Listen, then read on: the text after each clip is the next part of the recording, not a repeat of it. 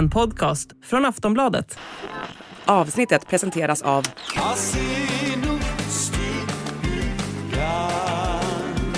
Stödlinjen.se, åldersgräns 18 år. Vi ger er en uppdatering kring kung Charles och det chockerande faktum att man redan nu kan köpa fejkade böcker om kungens cancersjukdom. Harry och Meghan har lanserat en ny hemsida som skapar svallvågor av kritik över världen. Vi pratar även om kronprinsessan Victoria och hur de tillbringar lördagskvällarna på Haga slott. Det här är Kungligt, jag heter Sara Ericsson. Och jag heter Jenny Alexandersson.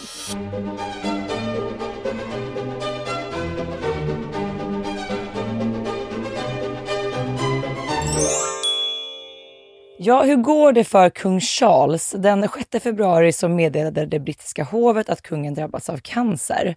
Och man upptäckte den i samband med att prinsen behandlades för förstorad prostata på sjukhus. Men man har inte berättat vad för typ av cancer det är som kungen har drabbats av. Men nu har han faktiskt lämnat sjukhuset. Han tar det lite lugnt i sin bostad i Sandringham tillsammans med drottning Camilla. Och det är ju så, Sara, han arbetar ju fortfarande. Men man har ju då plockat bort alla officiella uppdrag där han möter folk. För man vill skydda honom från virus och bakterier och infektioner. Och i ett pressmeddelande från hovet så tackar kungen för allt stöd han fått. Och det låter så här. Som alla som påverkas av cancer vet är sådana vänliga tankar till stor tröst och uppmuntran. Och så säger han ju också att han är glad över att hans egen diagnos då kan ger synlighet åt andra cancerorganisationer och patienter. Just att det kan vara en förebild och stötta andra som också är sjuka. Och i slutet då på det här meddelandet så står det också så här. Min livslånga beundran för deras outtröttliga omsorg och engagemang har blivit ännu större till följd av mina egna personliga upplevelser. Jag tycker ändå det är fint att han gör sig till en förebild för alla som är drabbade. Ja, men det är jätteviktigt och jag menar brittiska hovet kunde likväl ha kunnat liksom hålla det här hemligt, att man inte ville gå ut med kungens sjukdom med tanke på liksom vilken oro det skapar och liksom att vi sitter och pratar om det här och nu till exempel. Men han har ju från början varit väldigt tydlig med att han vill vara en förebild och vara väldigt öppen med det här och det tror jag är viktigt i en sån här situation. Ja, och sen ser han ju inte, han ser ändå rätt så pigg ut. Nu har han ju genomgått en första behandling, men i söndags då så var Charles och Camilla med vid en gudstjänst i Sankt Mary Magdalene kyrka i Sandringham. Och då hade det samlats massa folk utanför. Det var väl ett 100-tal nyfikna. Visst var det, du delade ju ett klipp på Instagram på story där när man hörde antalet kamerablixtar. Ja. Visst var det därifrån? Alltså det smattrar och smäller som åsknedslag. Blixtnedslag, åsknedslag ska jag inte säga för det finns inte en åsknedslag. Nej, men man hör verkligen hur det är som en kulspruta bara. Så folk vill ju stötta honom, är ju nyfikna på hur det har gått. Ja, de jublade ju när de såg kungaparet anlända där till kyrkan och de lämnade ju London förra tisdagen efter att kungen genomgått sin första behandling som sagt. Och när han var i London så träffade han ju även sin son, prins Harry. Han hade ju faktiskt flygit 11 timmar ifrån Los Angeles för att träffa sin pappa. Men det här mötet var det ju bara i en halvtimme. Men det är chockerande kort om man har flugit 11 timmar från Los Angeles för att träffa sin pappa. Men vi ska återkomma till det för det finns en hel del förklaringar och omständigheter kring det där. Men kungaparet, efter att de hade träffat Harry så åkte de till Buckingham Palace med bil och där väntade en helikopter då, som tog dem till Sandringham. Och det är ju många kungliga släktingar som stöttar kungen. Cancer är ju en riktig jäkla skitsjukdom. Varenda en av oss känner ju någon som varit drabbad, om man inte har varit drabbad själv. Kung Charles morfar, han var ju bara 56 år när han dog i lungcancer. Och hans mormor, alltså drottningmodern, fick ju, jag tror hon hade både tjocktarmscancer och bröstcancer. Men hon blev ändå ganska gammal. Hon var väl 101 när hon dog. Och sen har ju Fergie, alltså Sarah Ferguson, drabbats av bröstcancer. Hon opererade ju bort sitt ena bröst förra året. Och nu ganska nyligen så meddelade hon att hon drabbats av hudcancer. Och hon har varit öppen med sina diagnoser också. Väldigt också mycket förebild för det där tycker jag. Ja, om man tittar på det svenska kungahuset så vår kungsmamma, prinsessan Sibylla, hon drabbades ju av magcancer och hon var ju 64 år när hon dog. Och det är ju inte gammalt. Det är inte gammalt. Och sen har ju faktiskt kungens syster, prinsessan Kristina, hon har ju haft bröstcancer och blodcancer. Och tittar man i Norge, där har det också varit drabbat. Kung Harald. Ja, han har också haft cancer. Han hade cancer i urinblåsan och jag tror det var 2003 som hovet gick ut med det. Men prins William, han träffade ju inte sin bror Harry som kom flygande från Los Angeles. Han hade annat för sig uppenbarligen. Eller så vill han inte på grund av konflikten. Men han i alla fall passade på att tacka för allt stöd när han var med vid en stor galamiddag. Och det här var kvällen efter kung Charles första behandling. Jag tycker vi lyssnar lite på vad han sa. I'd like to take this opportunity to say thank you also for the kind messages of support for Catherine and for my father, especially in recent days. It means a great deal to us all. It's fair to say the past few weeks have had a rather medical focus. So I thought I'd come to an air ambulance function to get away from it all. But seriously, we gather tonight to help as many people as possible benefit from top-class care in the silhouette of London Air Ambulance's flying lifelines. Ja, William, han säger att han vill ta tillfället i akt och tacka för allt stöd. Både vad gäller prinsessan Catherine, som ju också, hon har genomgått en magoperation. Och då hans pappa, kung Charles, efter cancerbeskedet. Och han säger det att det betyder väldigt mycket för oss alla. Och det är lätt att säga att de sista veckorna har fokuserat på sjukvård. Därför kom jag hit till Air Ambulance London för att komma bort ifrån det lite grann. Ja, just det. Det är kanske inte så mycket att komma bort från där då. Ja, men William har ju fått steppa upp nu och gå tillbaka till jobbet snabbt, trots att han från början hade planerat att ta det lite lugnare under den här tiden då som hans fru Catherine är sjukskriven. Hon är ju det fram till påsk. Men efter kung Charles cancerbesked så fick ju William helt enkelt då komma tillbaka direkt. Det blev nästan till inget nedtrappande för honom. I samband med kung Charles cancerbesked så kunde man hitta 7 fejkade kungliga böcker och biografier av kung Charles på Amazon.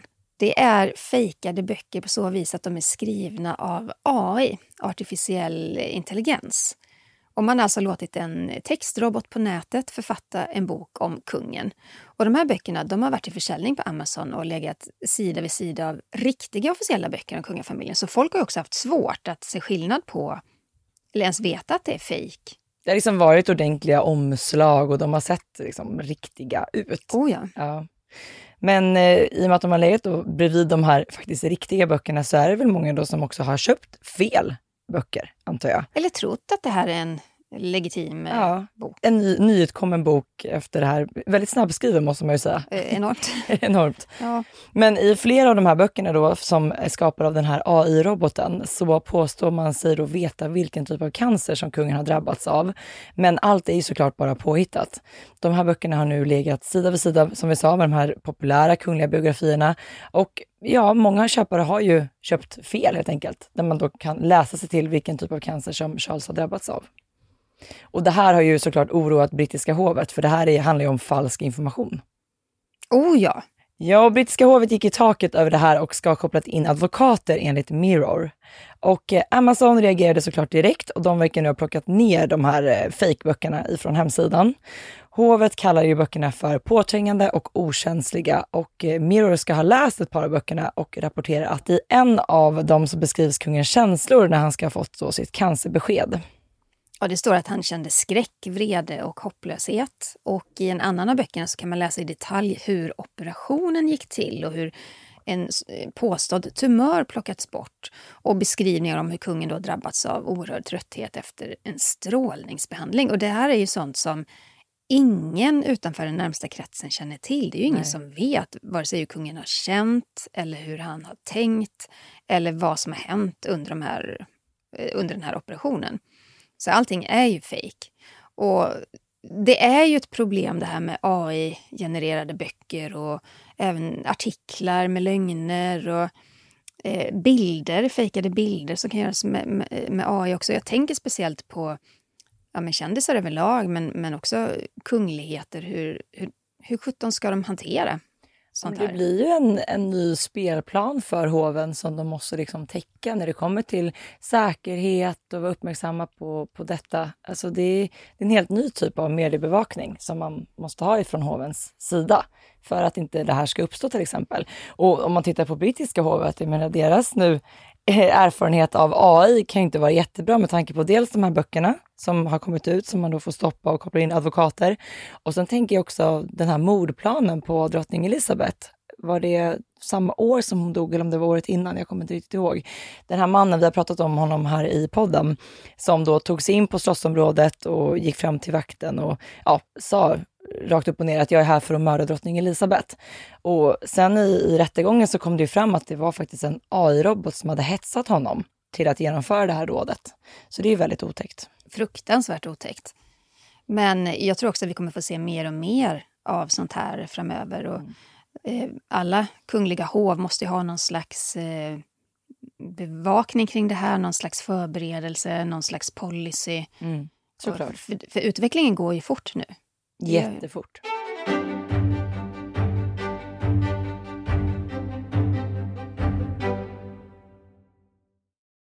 Vi ska ta oss till Danmark.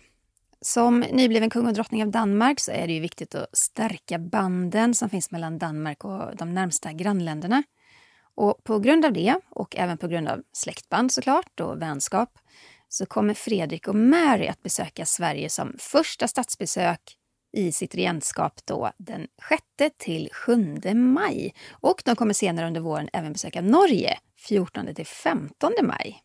Det är så härligt, jag fick från en av mina bästa vänner, hon älskar kungligheter, hon skickade den här till mig, så skrev hon äntligen lite diadem och klänningar och jag håller med.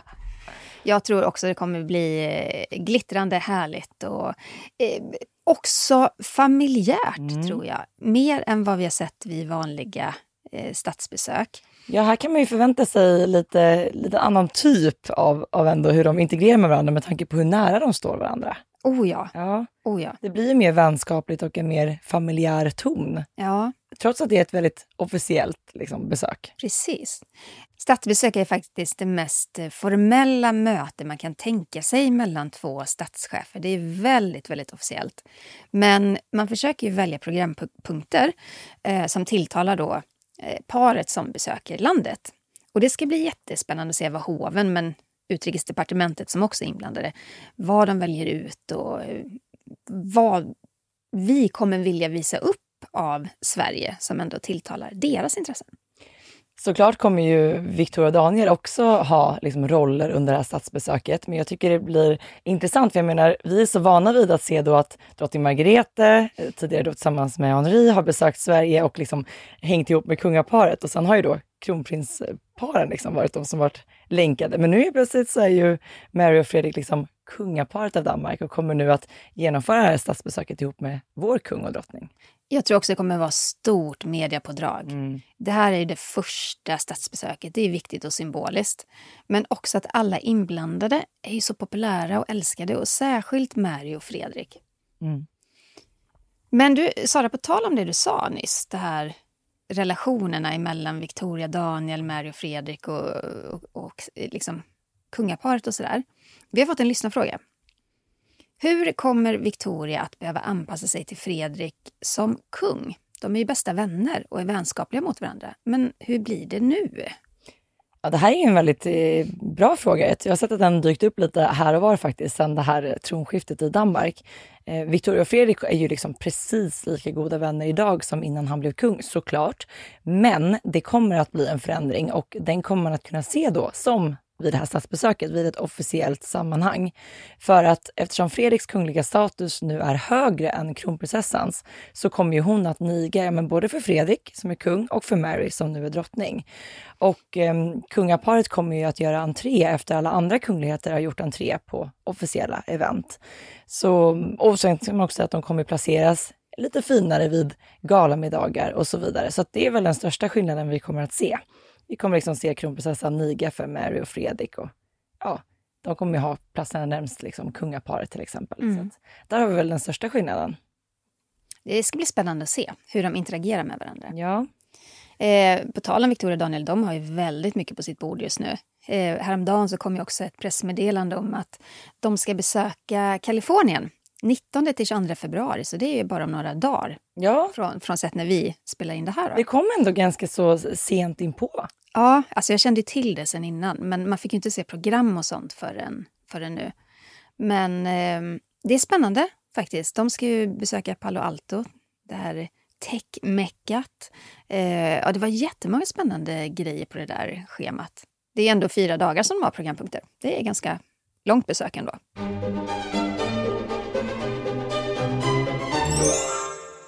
Nu har vi kommit fram till veckans Harry och Meghan.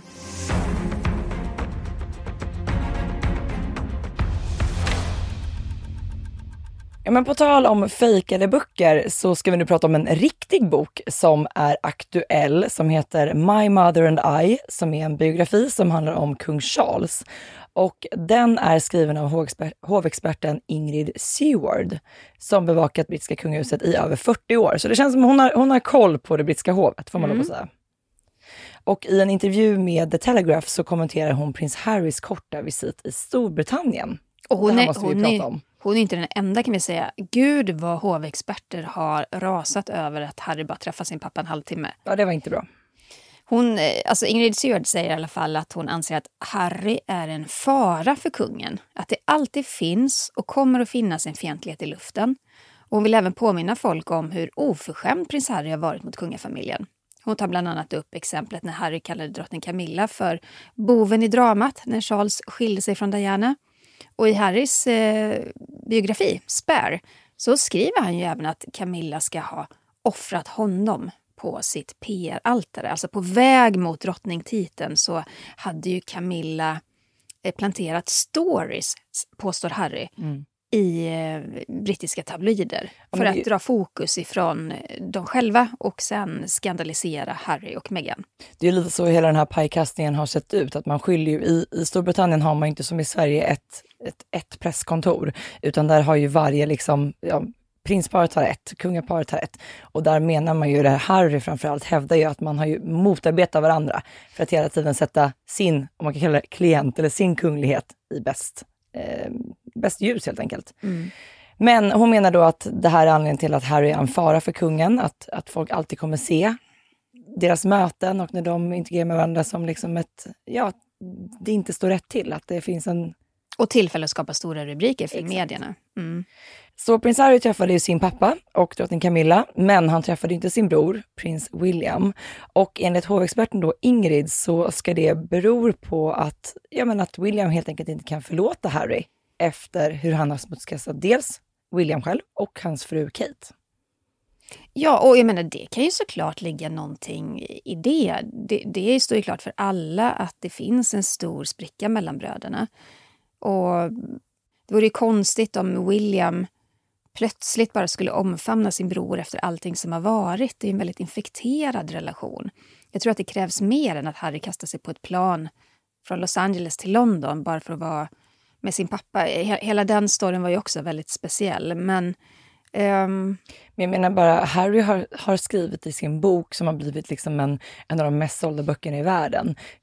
Beskrivit hur hans bror William ska hoppat på honom. Och slagit ner honom. Och att han hade märken på ryggen efter det här slagsmålet. Han har liksom beskrivit sin bror, landets framtida kung, som nu står next in line att bli kung. Och han har skrivit jättemycket om Kate och relationen mellan Kate och Meghan. Det hade ju varit konstigt om det inte var infekterat mellan bröderna. Ja. Men det är också väldigt sorgligt tycker jag. Att de inte ses när han är där. Verkligen. Och Ingrid Seward, hon säger även i den här intervjun att hon tror att Meghan har varit avundsjuk på Kate. Hon säger att hon hört talas om ett rykte där Meghan ska ha sagt att hon trodde att hon skulle bli prinsessa och få bo på slottet Windsor. Kanske man ska ta det där med en nypa salt. Ja, det känns lite väl uppblåst kanske. Det har ju inte Ingrid Seward någon aning om så. Men jag menar, vi kan väl bara konstatera att den här relationen är oerhört komplicerad mellan bröderna och också med pappa Charles. Och man vet ju inte ifall de kan lösa det. På något sätt hade man ju hoppats, eller jag tänkte i alla fall att det här sjukdomsbeskedet kan ju vara en öppning. Även om de inte försonas, det kan ändå vara en öppning till att ta ett första steg närmare varandra. Ja, och det faktum att Harry faktiskt kan komma att behöva steppa in igen, det vet vi inte. Men William är ju next in line och därefter kommer hans 3 barn, men de är ju alldeles för små för att ta sig an ett kungligt uppdrag. Och sen är det ju faktiskt Harry som står på tur. Så är det ju. Men vi ska lägga ytterligare ett lager av skandal på detta. Det är nämligen så att igår så kom en nyhet som slog ner som en bomb. Och det är det faktum att Harry och Meghan har lanserat en helt ny hemsida. Och namnet på den hemsidan är sussex.com. De använder alltså sina kungliga titlar på sin hemsida.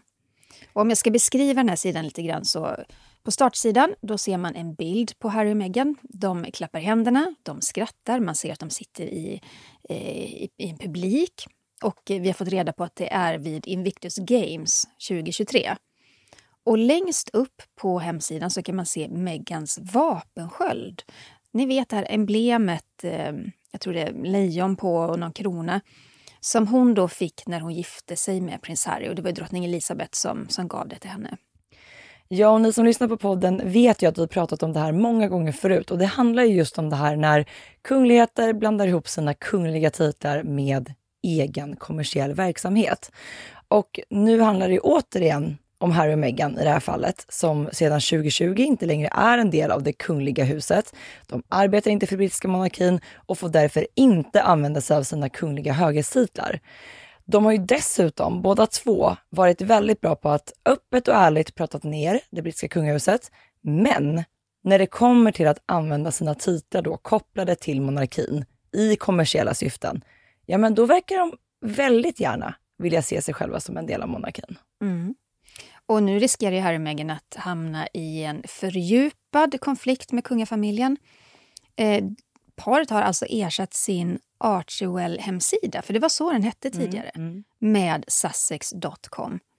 Och den här Sussex-titeln och de kungliga vapensköldarna, det kan ju verkligen väcka hårda protester från hovet. Och det är så, jag förstår inte varför de tar det beslutet att gå tillbaka till det här som kan förstöra så otroligt mycket i relationen till kungahuset. Men en källa säger då till Daily Mail att, citat, de kommer få problem med användningen av Sussex. Det är en kunglig titel och om det finns någon antydan till kommersialism så kommer sidan att stängas ner. Det är häpnadsväckande att de inte själva kan se hur taktlöst det är, slutcitat. Ja, och det är ju heller inte bara användningen av titlar och vapensköldar som väckt och fått mycket uppmärksamhet. För nu spekuleras det ju i om det är så att paret försöker förnya sina karriärer. Hemsidan för prins Harry och Meghan, hertig och hertiginnan av Sussex, innehåller ju även som små korta biografier för de båda två. Och även de senaste nyheterna om paret. Det påminner nästan lite om liksom hur den kungliga hemsidan ser ut. Man kan se en kalender, man kan läsa om dem. Det är de här vapensköldarna, så den är inte jättelångt ifrån en hemsida som tillhör ett hov. Den är ju helt uppbyggd som en kunglig hemsida, ja. Det måste man ändå säga. Och valet av bilder också. Också hur man då beskriver Harry som en militär veteran, förespråkare för mental hälsa och miljökämpe. Och Meghan, hon hyllas då som en feminist och förespråkare för mänskliga rättigheter och könsjämlikhet. Så att det är också orden man väljer och hur man har skapat designen och allting får en att tänka på att det här är ett kungligt par. Och många tror ju då att den här hemsidan är ett steg i parets jakt på nya produktionsföretag att då samarbeta med. Vi vet ju att avtalet med Spotify avslutades ju förra året och frågan är hur det blir med Netflix framåt. Vi ska snart prata mer om det såklart. Men först mer om hemsidan, för de säger ju också att den drivs av deras egna Office. Och det står till och med på sidan Office for Duke and Duchess. Återigen en känsla av hovet. Oh ja. Men de länkar ju också till Archewell Foundation och Archewell Productions. Det är ju deras Foundation är deras organisation och Archewell Productions är deras produktionsbolag som de har då gjort tv och poddar och sånt med. Men så länkar de ju också till den här kontroversiella sussexroyal.com webbplatsen som lanserades 2020 i samband med deras beslut att dra sig tillbaka från kungahuset. Och den sajten, den var de ju tvungna att lägga på is för att det stod just Royal och Sussex. Så den har ju inte varit aktiv sedan dess. Men nu är den ju aktiv igen. Ja, och det har ju också fått vissa, i och med så här, Harrys möte med en sjuk Charles i Storbritannien. Harry ser tillbaka till USA och helt plötsligt tänds en hemsida med en royal-titel. Ja, och sen var det också så, han vet ju också det. Det kom ju då att han hade slängt sig på ett plan. Det läcktes ju enligt brittiska medier då från hans eget team. Så det var han som indirekt skapade de här rubrikerna. Och det är väl ett jätteklassiskt sätt att på sätt och vis då skapa en uppmärksamhet till ett nytt projekt. Nu är jag jättecynisk, men när det gäller kändisvärlden och till vissa delar kungliga världen, ja, efter 20 år så blir man rätt cynisk. Man har sett det förut.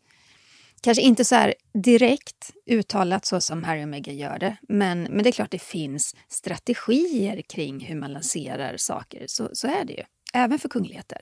Här är det väldigt cyniskt, som sagt. Nej, men det känns ju som att både Harry och Meghan är lite desperata efter nya uppdrag. De gör liksom allt i sin makt för att surfa vidare på den här kungliga statusen. För även om de inte är arbetande kungligheter, det har vi sagt så många gånger, så finns det ett värde i vad folk kopplar ihop dem med. För företag och för produktionsbolag. Man vill gärna ha att göra med Harry och Meghan, för vi vet att vad de än sätter sitt namn på så kommer det att sälja. Så enkelt är det. Och också för att de har den kungliga kopplingen. Ja. Men apropå karriärer. Det verkar faktiskt som om paret har en hel del på gång. Det pratas bland annat om en comeback för Meghan i filmbranschen. Rykten påstår att hon är sugen på att ge sig in i skådespelaryrket igen. Men bara om hon får en riktigt bra roll. Men när det gäller då tv-serien Suits, som där hade hon ju hon hade en biroll till huvudrollsinnehavaren. Huvudrollsinnehavaren var kär i Meghan. Och så spelar hon en roll där. Du har inte sett Suits, det vet jag. Jenny, det här med att du fortfarande frågar mig om jag har sett tv-serier. Du vet att jag bara kollar på Aktuellt och Antikrundan. Ja. Och The Crown. Ja, det hedrar dig ändå. Men jag tror inte Meghan är så sugen på att gå tillbaka till den här Netflix-serien. Det skulle kanske vara att ta ett steg tillbaka. Den är också nedlagd. Sista säsongen har ju sänds. Liksom. Jag tror hon är sugen på något större. Men faktum är att hennes kollegor i Suits verkar sugna på att få tillbaka henne. Hennes närmsta kollega, det är ju då huvudrollsinnehavaren Patrick G. Adams, berättar för E! News, deras reporter i samband med Golden Globe-galan, att han tycker att Meghan var en lysande skådis och vill lyssna lite på vad han säger. We've heard all these rumors that Meghan may come back to acting. Would you guys team up again? You heard that rumor? Would you ever team up again? I think Meghan's a fantastic actor, so we'd be lucky to have her back in the industry, sure. But most important, Team up. Yes, let's go. I'll do it we again. do a spin-off or something? Yeah, I'm ready. Mike and Rachel in Seattle. What happened? Yeah. Ja, han skämtar ju och ifrågasätter det här ryktet då om att Meghan ska komma tillbaka. Men han säger att han tycker att hon är en fantastisk skådis och att han gärna jobbar med henne igen. Och att han skulle vilja göra en spin-off på den här serien ihop med Meghan. Patrick har ju i tidigare intervjuer berättat att han och de andra i teamet har ju inte någon kontakt med Meghan längre. De stod ju varandra supernära under inspelningarna i många år. Det var ju då hon bodde i Kanada. Och de flesta av dem var ju bjudna på hennes och Harrys bröllop 2018. Men då efter bröllopet så verkar det som att den här kontakten då runnit ut i sanden helt enkelt. Men hon har ju någonting på G med podden också. Det har hon. Meghans podd Archetypes, som vi har pratat väldigt mycket om, den har ju legat på is ett tag, får man lov att säga. Den låg ju tidigare hos Spotify som faktiskt sa upp avtalet med Meghan. I förtid, eller hur? I förtid. Och Jenny, kommer du ihåg hur mycket? Var det $20 miljoner va? Som Harry och Meghan fick för den här podden? Ja, men lite lätt översatt då, i alla fall i runda svängar 200 miljoner svenska kronor. Ja, det är rätt mycket. Det är väldigt mycket, för det var inte så många avsnitt som släpptes heller. Och sen så då Spotify upp det här avtalet och nu är det då ett annat bolag som har tagit över podden. Det är Lemonada, det är ett ganska stort företag som har en del kändisar i poddar. Jag tänkte också på det med Spotify. De var ju ganska tydliga och ärliga sen efteråt och gick ut och sa att det här paret är drifters, alltså att de är lurendrejare. De uppfyller inte produktionskraven. Det var en av cheferna på Spotify som sa det. Men hur som helst, Meghan har fått napp någon annanstans. Och den här nyheten fick vi ta del av när Meghans goda vän, Misan Harriman, han är fotograf. När han publicerade en ny bild på Meghan och då hade skrivit en text då i sitt inlägg om den här nyheten. Jag tycker det är intressant med den här fotografen tillika parets vän, för han har ju nästan kommit att bli lite som parets PR-person. Jag menar, vi har ju flera gånger fått tagit del av stora nyheter som gäller Harry och Meghan via den här fotografens Instagramkonto. Ja, men lite som han, författaren av den här boken Finding Freedom. Omid Scobie. Han har också läckt nyheter och avslöjat grejer om paret. Till deras favör, ska man då säga. Ja, det har aldrig kommit några dåliga nyheter från de här två personerna, det ska sägas. Men jag tycker det ska bli väldigt intressant med tanke på att man slog på stora trumman när de signade det här kontraktet med Spotify. Det blev en säsong och till en början man började med någon form av trailer som låg ute. Sen tog det ganska lång tid innan avsnitten började på att släppas. Och sen när de väl släpptes, det var inte särskilt kontinuerligt. Och sen helt plötsligt var den borta. Så det ska bli väldigt intressant att se hur man lägger upp den här podden nu. Ja, men verkligen. Och sen har de faktiskt lite grejer på gång med streamingjätten Netflix. Det är full rulle här nu. Ja, de ska ju kontrakt 2020 och det är också värt otroligt många miljoner. Och man har ju misstänkt då att kontraktet inte kommer förlängas. Det har ju kommit en dokumentärserie med Harry och Meghan, men inte så mycket mer. Men Netflix mediechef Bela Bajaria fick frågan om vad paret gör och hon svarade, citat: "De har ett par saker på gång, men utan manus och som de arbetar på med Brandon Rigg." Så någonting är i görningen där i alla fall. Ja, hon avslöjade även att paret då jobbar med en film och titulerade den själv som, citat, fantastisk. Och efter hennes uttalande så har hon avstått från att lämna ytterligare detaljer om den här. Jag kan anta liksom att hon har fått väldigt många följdfrågor. Hon har väl blivit bombarderad, tänker jag. Så nu har hon då valt att inte lämna ytterligare detaljer om den här filmen. Men Harry och Meghan då, som är medgrundare till Archwell Productions från 2020, ska då ha köpt rättigheterna. Har du koll på vad det här är för bok, Jenny? Jag har inte läst den, men det är en bästsäljande bok och den heter Meet Me at the Lake och det är Carly Fortune som har skrivit den. Och rättigheterna köptes då i augusti 2023 av Penguin Random House och det är ju samma förlag som gav ut Harrys biografi, Spare. Så de har ju då en nära kontakt med Harry och Meghan. Och Archwell har då förvärvat filmrättigheterna till den här bästsäljande romanen. Och som svar på nyheten så berättar författaren Carly Fortune för Vogue att jag är så uppspelt över att få arbeta med Netflix Archwell för att föra Meet Me at the Lake till skärmarna. Så det verkar ju som att den här gången så kommer vi inte se Harry och Meghan framför kameran, vi kommer se dem mer bakom kameran. Ja, och det kanske är en framgångsstory. Jag vet inte. Många strängar på sin lyra. Anar jag en viss misstänksamhet här? Nej, jag tycker bara, ja, jag vet jag ska vara neutral och allting, men jag tycker bara det är ju väldigt många olika projekt hela tiden och jag tycker bara att det vi har sett tidigare med den här podden till exempel, att så här, det går liksom sällan hela vägen in i mål. Nej, men det kan jag hålla med om. De har höga, eller vad, så här, stora drömmar kring ambitionsnivåer, allting. Och sen, jag menar, tänkte bara hela det här Spotify-kontraktet. Det handlade om en podd liksom. Ja. Och det bara gick åt pipan med den. Jag tror att idag hade de inte fått 1 miljard för ett Spotify-kontrakt. Eller det var väl rätt i tiden då också. Så här, det var ganska nytt att de precis hade klivit ut i kungahuset. Alltså man trodde ju faktiskt lite utifrån att den här podden skulle handla mer om Harry och Meghan. Sen när den väl var igång så visade det sig att det var ju väldigt mycket fokus på inbjudna gäster och mer skapa olika porträtt varje vecka snarare än att Harry och Meghan delade med sig av sitt privatliv. Vi får väl se då om det här nya företaget kan få in dem på någon bra kurs. Liksom. Ja, vi kommer såklart att följa detta.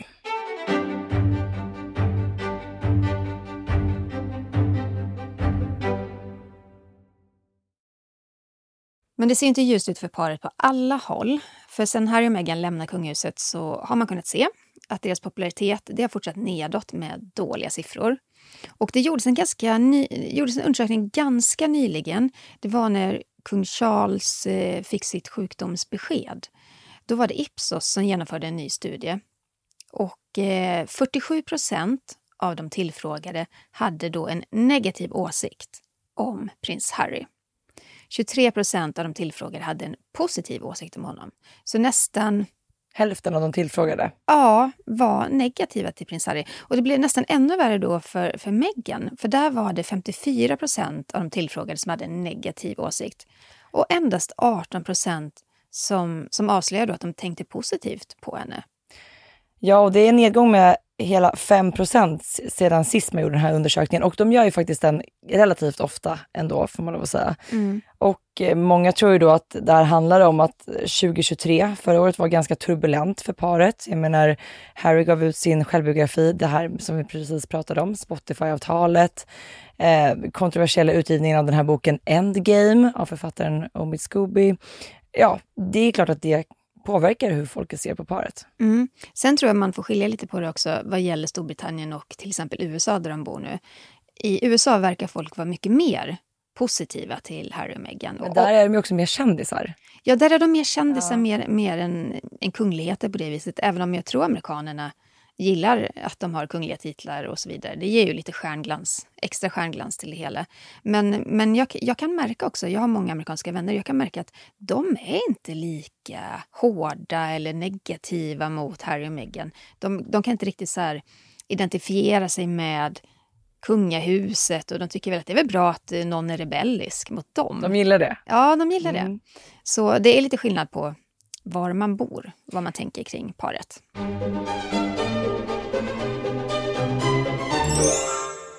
På tal om kändisar, vi måste prata om Melodifestivalen. Det måste vi göra. Lite otippat i kungligt podcast. Ja, men vi har fått frågan ett par gånger om Victoria och Daniel följer Melodifestivalen. Eller hela familjen på Haga för den sakens skull. Och ja, självklart. Och det avslöjade faktiskt när kronprinsessan Victoria invigde en utställning på Nordiska museet häromdagen.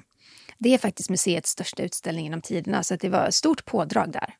Det var mycket folk på plats och det var Svensk Damtidning då som fångade upp alltså ett samtal mellan Victoria och en liten flicka. Ja, och hon var ju ett Mello-fan och Ingrid då som var, eller är 5,5 år gammal, då började hon liksom prata lite med kronprinsessan och då var det faktiskt kronprinsessan som började prata om Melodifestivalen och frågade då Ingrid om hon hade tittat på delfinalen i lördags.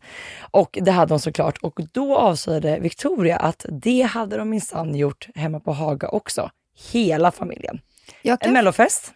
Men jag kan faktiskt tänka mig, jag kan se det framför mig, Victoria, Daniel och barnen i en stor mjuk soffa framför tvn med popcorn och grönsakssnacks tror jag de har. Tror du det? Ingen så fullproppad lösgodisskål?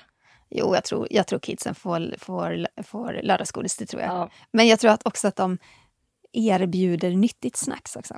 Men hade det inte varit jättekul att se dem på liksom Melodifestivalens finalen? Eller i år har vi till och med Eurovision här i Sverige. Var det inte jättekul att se kungligheterna på plats? Jo, verkligen. Det hade ju varit så roligt. Min magkänsla säger mig att ja, visst vore det kul. Visst blir det så. Ja. Det håller vi tummarna för. Vi får se vad våra kollegor här i podden Slagerkoll säger, om de har samma känsla. Ja, det tror jag de har. Vi håller just nu på att förbereda ett stort frågeavsnitt, så skicka gärna in fler lyssnarfrågor till oss och det gör ni till kungligt@aftonbladet.se. Och vill ni ha dagliga uppdateringar så kan ni följa oss på sociala medier. Var hittar man dig, Jenny? Främst på Instagram, kungligt med Jenny. Och var finns du? Man hittar mig på royalistan.se på Instagram och på TikTok. Tack för att ni har lyssnat. Vi hörs nästa vecka. Hej då! Hej då!